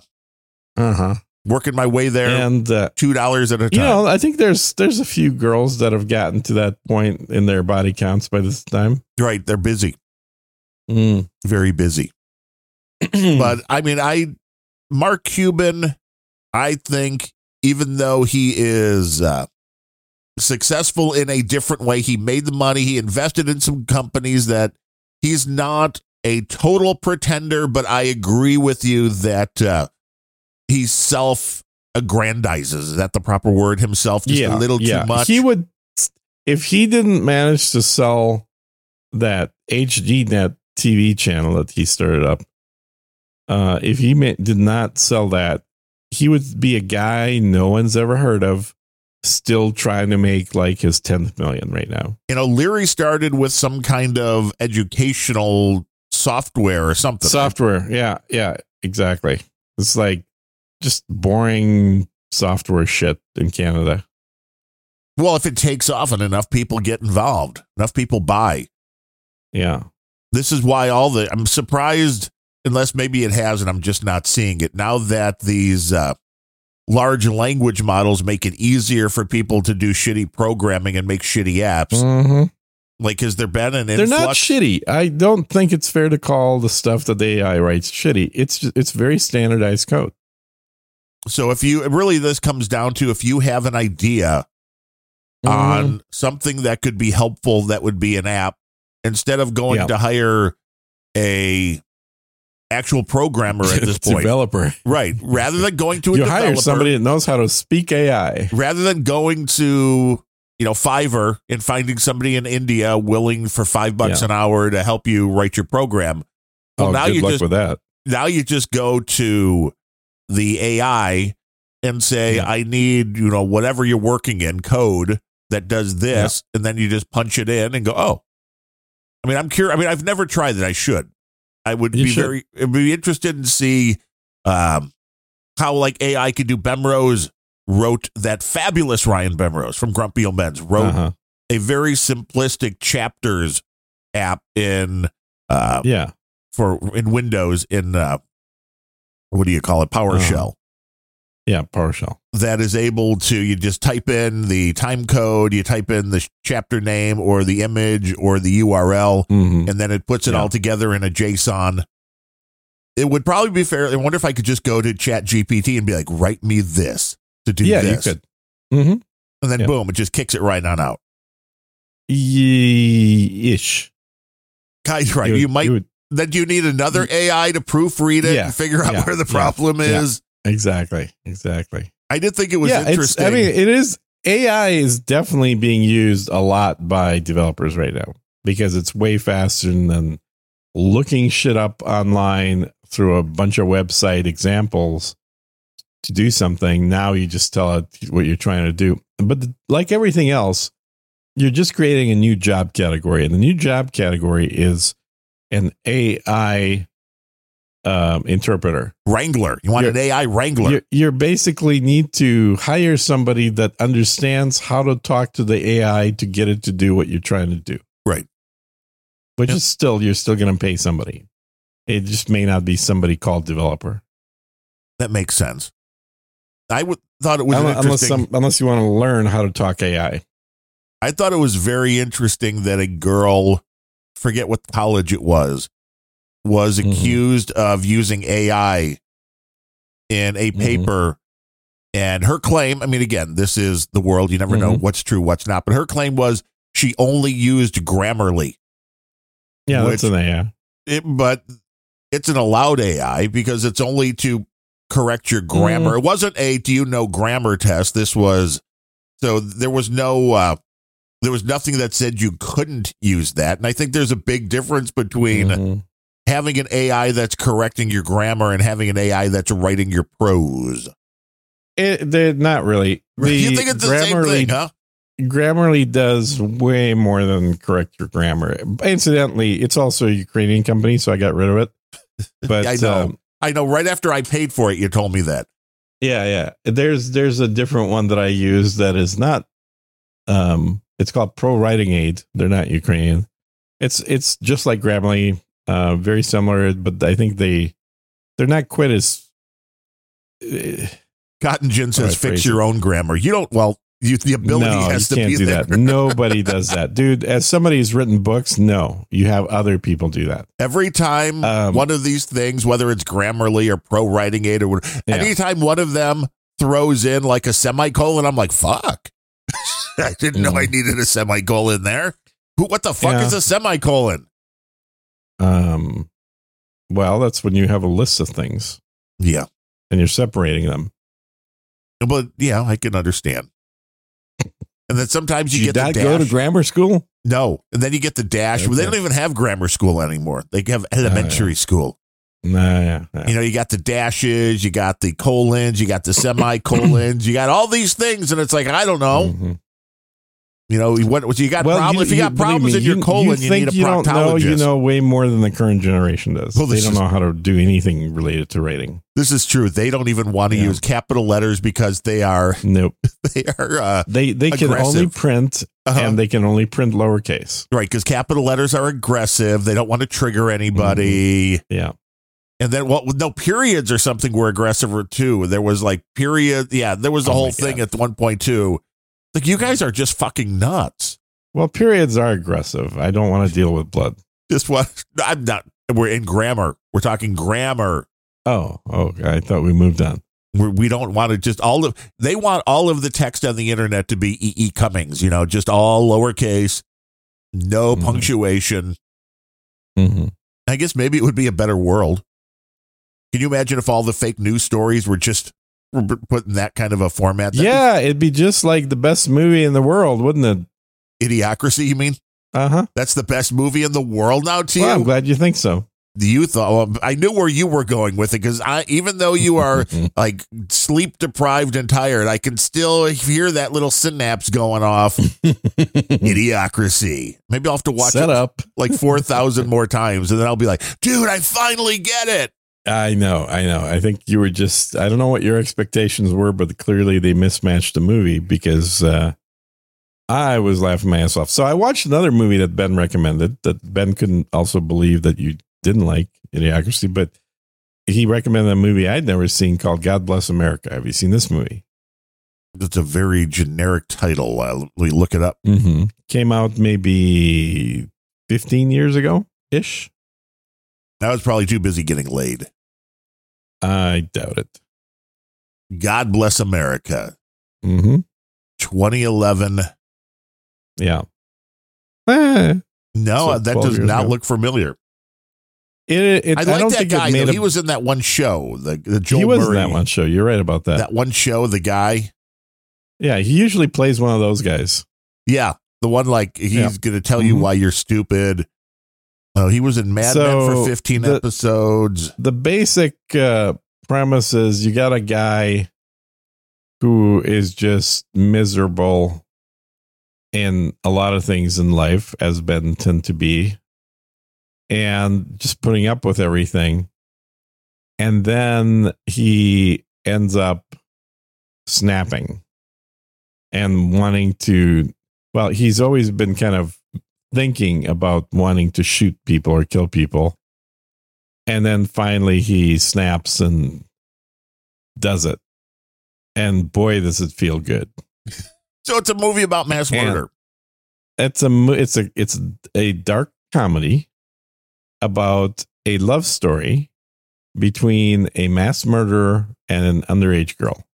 Oh, well, what could go wrong? So clearly major Hollywood promotion for this one when it came out. Not.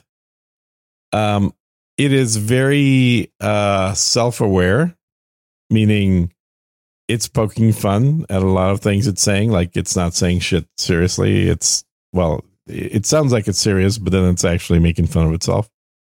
But I really enjoyed it. I was genuinely LOLing. Did you just really say that? I mean, literally LOLing. I was genuinely LOLing. And I don't say that, lightly, because not many things make me laugh out loud in real life. And this movie did. I was watching it by myself, and there were a number of occasions where I laughed out loud at the stuff that was happening. So another recommendation came through Ben. I would suggest you watch it. I'm sure you. In fact, it's free. I watched it for free on Amazon right now, on Prime. So well, I will add this to the list. When it's written and directed by Bobcat Goldthwait, it's going to be good. Yeah. And I was going to save that to the last. You beat me to the punch, because I was going to say, and by the way, it is yet another movie that was written by the great writer of Shakes the Clown. Oh, Shakes the Clown is now that's a great movie. That is a comedy classic. Well, then you will enjoy this one. That's all I can say. I love Shakes the Clown. Mm-hmm. The people, if you haven't seen Shakes the Clown hates you. Yeah. But that's one, I think we can agree on. That's a movie we both put on the list. Yeah. Bobcat is whether he's Bob or Bobcat, depending on the day of the week, he was pretty damn funny. Oh, shit. I think we just killed Bob Goldthwait. Oh, no. Is he? Well, he's still alive, so that's good. Today he is, but what about tomorrow? True. If we're by the next show. The curse. The curse lives on. Now, have you ever talk about comedians? Have you ever watched probably consider it a dramedy, Sports Night? It only lasted 2 years. Half-hour comedy / dramedy. It has the word sports in it, so I'm going to take a no. It has nothing to do with sports. It's all about, it's very, very, very loosely based on ESPN, and it follows the people that do the show rather than following the sport. So, but it was one of the so that best. would be a no. Oh, there were some moments in there that literally was the last time I could probably remember with a television show laughing out loud. And there was one particular bit I remember playing for a buddy of mine that came over. I'm like, you got to see this show. And he fell on the floor laughing, could not even speak because the thing was just so. He ruffled? Yes. So literally, and that rarely happens in real life. Literally ruffled. And it's like, it was just a very well written show.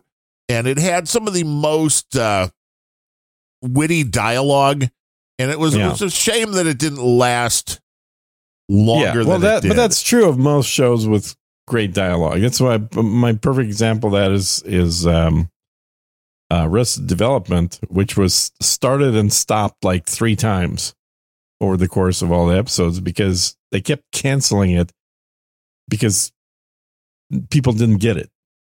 And it is absolutely, in my mind, in the top 10 of the best written shows in the history of television. Yeah, and Sports Night was Aaron Sorkin's first series. Oh, Sorkin, sure. Yeah, he's good. It came in right as like the year before. And I think The West Wing started a year after, which is why I don't think Sorkin really cared about what happened with Sports Night after the first 2 seasons, because people were hoping they were going to pick up for a third.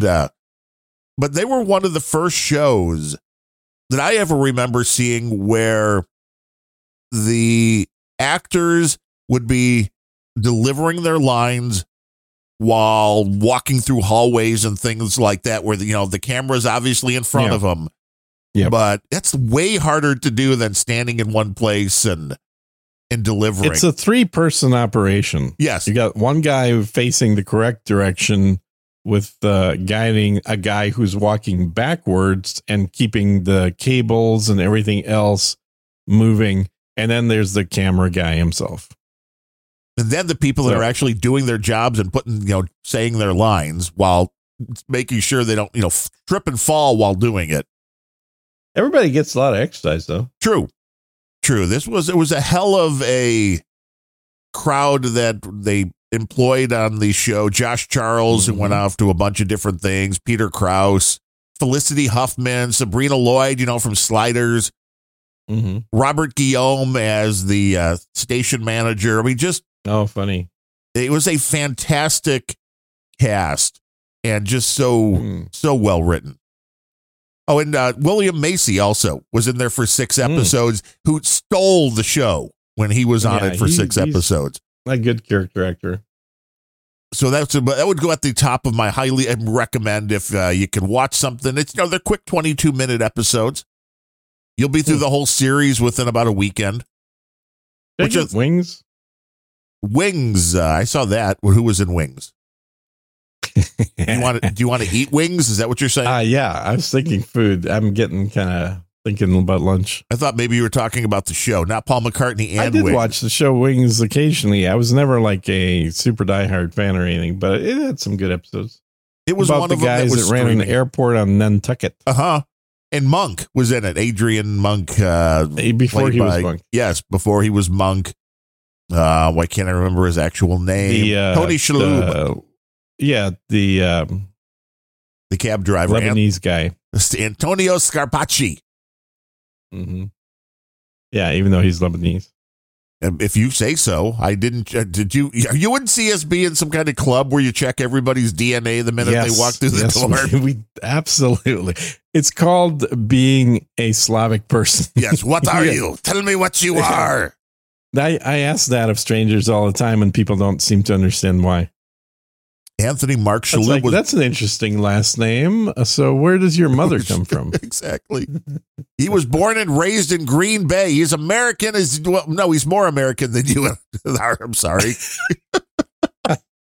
Yeah, well, he's a Lebanese dude as far as I'm concerned. Well, they said his father owned a grocery chain. He emigrated from Lebanon as an orphan at age 10. I could tell by looking at his nose. See, I determined that just from purely physical features. And his wife, the mother, was born in Wisconsin to Lebanese parents. So, yeah. Yeah. Hey, 100% right. See, there you go. CSB don't even need a DNA check. You just tell by looking at his nose. You just need Gene. He will tell you if you have any question what anybody. It's a new service Gene is providing. Send him a photo on X, and he will tell you. I do it the on lineage. Fiverr. I have a Fiverr that does DNA analysis without needing DNA. There you. I don't think it works that way. How reliable are these results? Hey, it's as reliable as I am. Oh, well, that's true. There are no guarantees on anything. No, but he is a pretty good actor. And you will get a free poncho with every DNA reading that you get. DNA reading. I like that. That's a good phrase, right? Yeah, I'm a professional DNA reader. Yeah, I can tell by just the way you really? look. Wait, Yeah. you have equipment for this? No. Yeah, Photoshop. I just use my eyes. Yes, a monitor. A thing called an internet connection. It all just works together. Yeah. I can't believe you looked them up. That's hilarious. That was real time. We got to know these things, man. We have to have the information. You don't trust me? What? No. We're always looking to fact check immediately. Yeah. And he's got, holy shit, 1, 2, 3, 4, 5, 6, 7, 8, 9 siblings. He's one of 10 kids. That's crazy. Yeah. They were busy. They were busy. And he's a fan of the Green Bay Packers and still holds season tickets. So there you go. Really? Now that's something I didn't know. That's impressive. This is the things you can find out at IMDb. Uh-huh. I'm sure you have a listing on IMDb. I should. Yeah. Gene Neftuliev. Mm-hmm. You are the producer of the producer program That's correct. and of No Agenda. And I'm also a legitimate businessman too. That's more questionable. Well, I mean, I'm just saying that listing is roughly equivalent to being a legitimate businessman. Totally legitimate. It's hard to get listed on IMDb, you know. Yeah, you have to be real. Not, or kind of. I mean, you produce no Agenda. No fakes. One episode. You were at one episode producer they got you down for. For what? An associate producer of No Agenda Associate episode. It just says one. I don't even know which episode. I did not add that. Somebody else must have added that to me. I think I did that artwork too. 1534. Really? Yeah, you must have. That may be the last time you donated was episode 1534. What are they on? 1630 something. Right? Oh, I think I donated about a year ago was the last time. That'd be about right. So right around there. But I definitely did not add that to my listing. I never did No Agenda stuff. No, well, somebody was doing it for a while, and even like all of the art. Let's see, there's a Darren O'Neill actor, Dramarama. No, that's not me.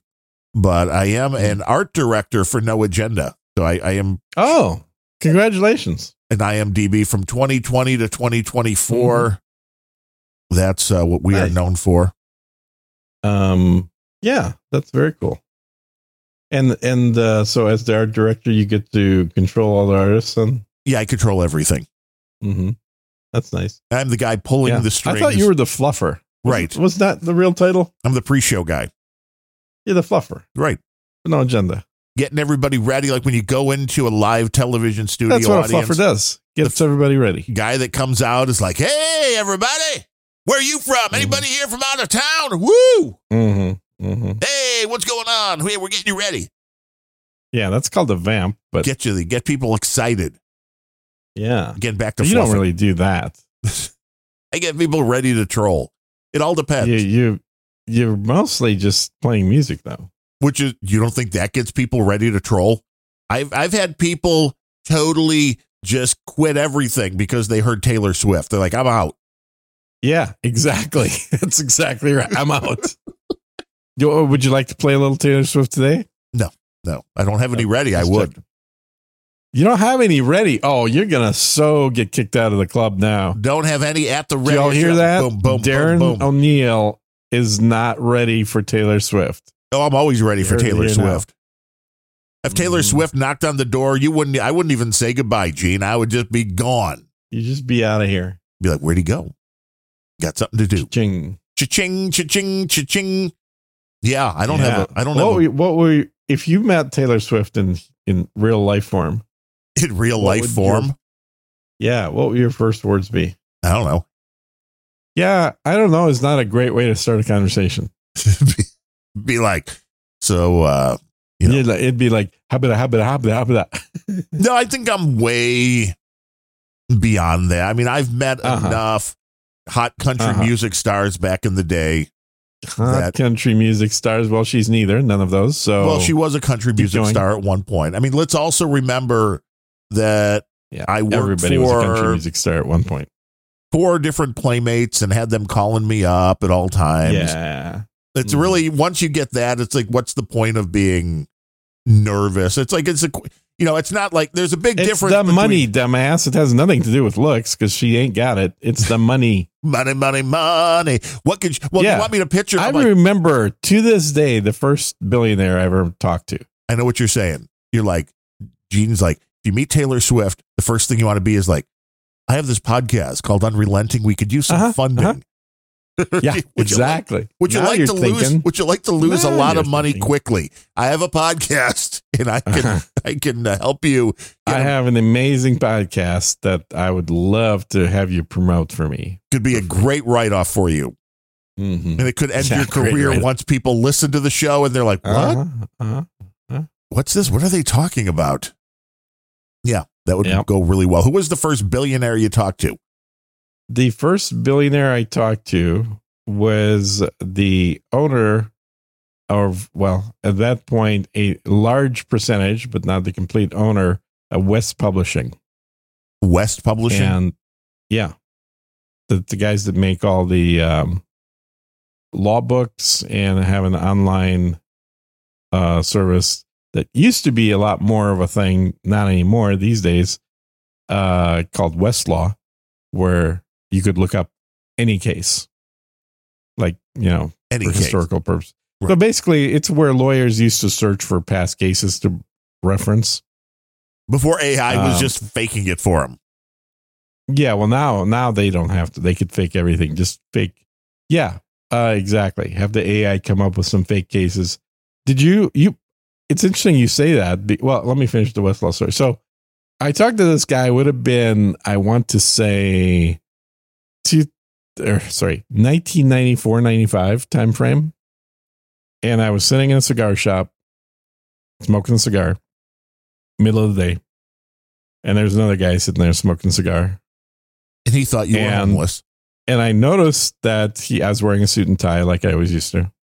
Not a tracksuit. And I noticed that he... totally not franchised. I noticed he had one of the brand new Motorola Super Slim flip phones. Not the TrackMate or whatever the hell it is, but one of the really thin ones when that came out.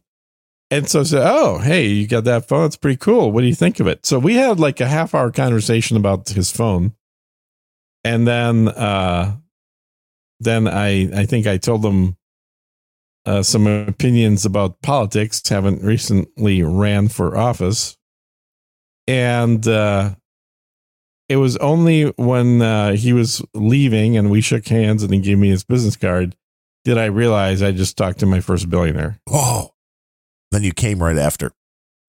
No, that would have been about 6 hours later when I met up with a hot chick. But still thinking about the billionaire, no doubt. Yeah, no, it was one of those things where had I known he was a billionaire, I would have clearly asked for money. Because that's billionaires are known for giving lots of money away to people that ask them. Right, that's what they're known as. They're known for. Mm-hmm. Known for that. They love being it too. Not good at handling their money. They love right. There's no. I can't even figure out how they've got so much money because they give so much away. I know, right? They should have zero left. You're like, you're looking for a good investment? He's like, yep. What you got isn't it, but I'm looking for a good investment. Looking for one, not finding one. You got to pick his brain a little bit, and he's just a regular guy. Billionaires are people too. Yeah, no, and I met him a few times after that. I mean, he stopped at the cigar shop and stuff. So. Where you would often spend your days. Yeah, I would spend a lot of my days at the cigar shop. Smoking expensive cigars. Mm-hmm. Now that's the reason. Smoking is the reason everything bad's happening to people. Probably. I had a cigar, a humidor in a cigar shop literally since the mid 90s up until I moved to Austin. I always had I have photos of Adam hanging out at my cigar shop in Dallas, and my locker there was labeled "No Agenda." Oh, Mm-hmm. now he's like, I don't want to be associated with you because, unrelenting. Well, yeah. What did you do exactly that pissed him off so much? Wasn't me. Well, it sure sounds like it was you. No, it was everybody else. Mm-hmm. Everybody else. Mm-hmm. The unrelenting show is one that people turn to for a little bit of sanity in an otherwise insane world.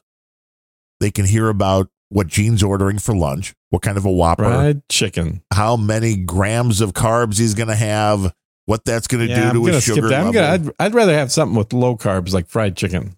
There's a lot of carbs in fried chicken, isn't there? Well, luckily they don't list what they are. So that doesn't mean it's healthier for you.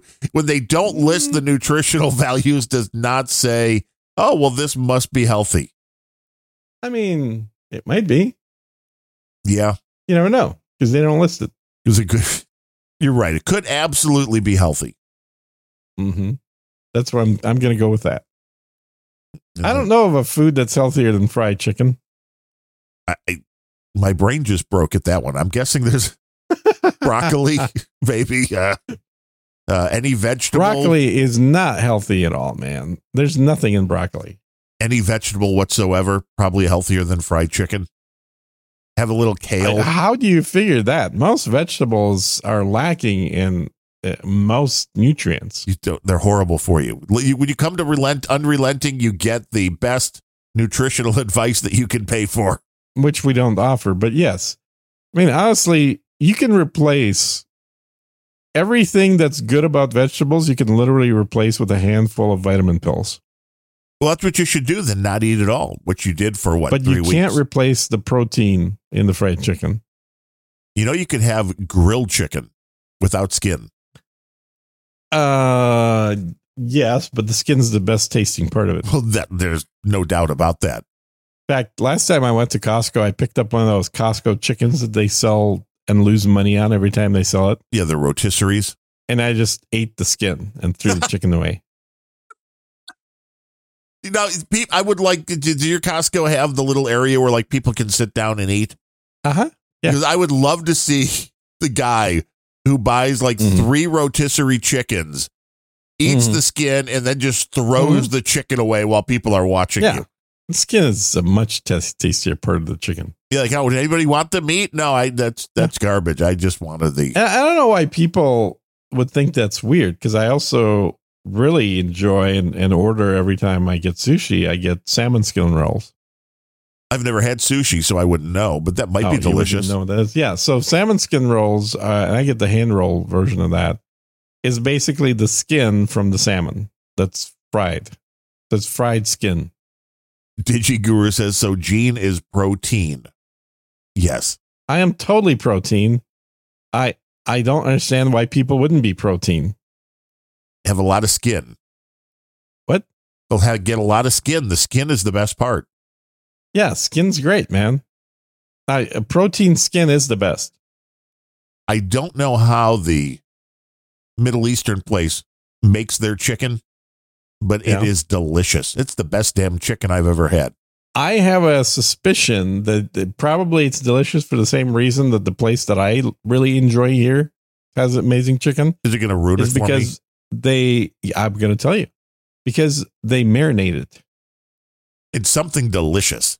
You're not just eating raw chicken that's cooked with some shit slathered on top. You're eating chicken that's been sitting in marinade for 24 hours. That has deliciously sucked up all the flavor. And I've got, I shouldn't have ordered chicken. And then cooked just right. I just realized I have marinated chicken sitting in my fridge right now. And you just ordered lunch. I just ordered chicken for lunch. See? You're going to have a lot of chicken. I do enjoy the chicken, though. Yeah. You know, Well, that's good because you're going to have a lot of it. it's There are plenty of yeah, I ISO guess. contenders for today, too.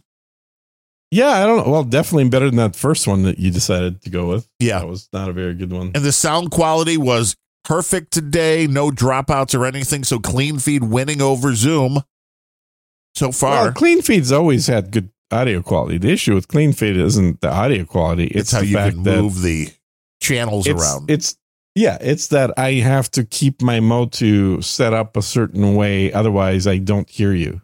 And it's also the reason why I haven't just ordered a Mac Mini yet or a Mac Studio because I'm like, I don't know, my Motu ain't going to work. It's totally going to work. Did you see the link I sent you or several of them after last show Yes. for the display adapter. Well, that was what I wanted to avoid. You can hook up 2 natively. Correct. And you could do like 3 more. And then you could do a 3 through 6 using USB adapters, which honestly, you'd never even know the difference other than the fact that you can't play games on them because they're not accelerated. Yes. And you can't do anything that has the moronic 3D shit. Well, it's not just the 3D, anything with digital rights management. So if you're doing something. Oh, right. Correct. Or if you have, if you log in to watch Netflix or something, it won't work on that monitor because they're like, oh, no, you're trying to copy it. Like it's so fucking hard to copy that stuff. Yeah. But that exactly that way you could get away with the cheapest of the Mac Minis. You then just need like a nice dock for a couple of $100 cheaper now. It's like literally $4.99. Well, that's what Costco's always had it for. Mm-hmm. But if you hop it up to the Mac Mini Pro, you could do the monitors right out of the box and get much quicker. Although it's still like 16 gig of RAM. I know it doesn't really matter that much, but that's still, as a Windows user, they need to do some better marketing to let me know why my shitty old 3-year-old Windows desktop that has, what does this thing have? 64 gig of RAM. 64. Yeah. Tell me why 16 is okay again. Well, I'll tell you right now. And it's, first of all, the more the better on any computer, period. Yes. Okay. So you got to keep that in mind. But here's the other thing. It's like right now, all I'm doing on my computer, on my PC, which we're talking on the Mac, is I'm running 2 web browsers and Signal. Okay. 3 applications I'm running. It is using 24.7 out of 64 gigs of RAM right now. That's a lot of RAM for that. Whoa, dude. Are you okay? The web browsers. I hit myself with a microphone. The web browsers do end up taking a lot more RAM than you would think. And it's just, now granted, I have probably 30 windows open, but still. And they're all running video, but that shouldn't take up that much RAM. No, they're not all running video. No, they're running mostly my email. And now if I look at the Mac, let me look at and see how well it manages that small amount of RAM Mac that's in there. Is right now running the browser that we're talking on, and it's running OBS that is sending audio and video to the internet. And Descript is still running because I forgot to quit out of it, and Signal is also running. And the Mac right now has half of its memory unused. And this is what, 16 or 32? It's a 16, yeah. So only 8. So it's only using like 8.3 gigs of memory right now. Interesting. So you like the Mac Mini? Yeah, 9.3 gigs. So it's just, I think the Mac does not require as much memory for processing.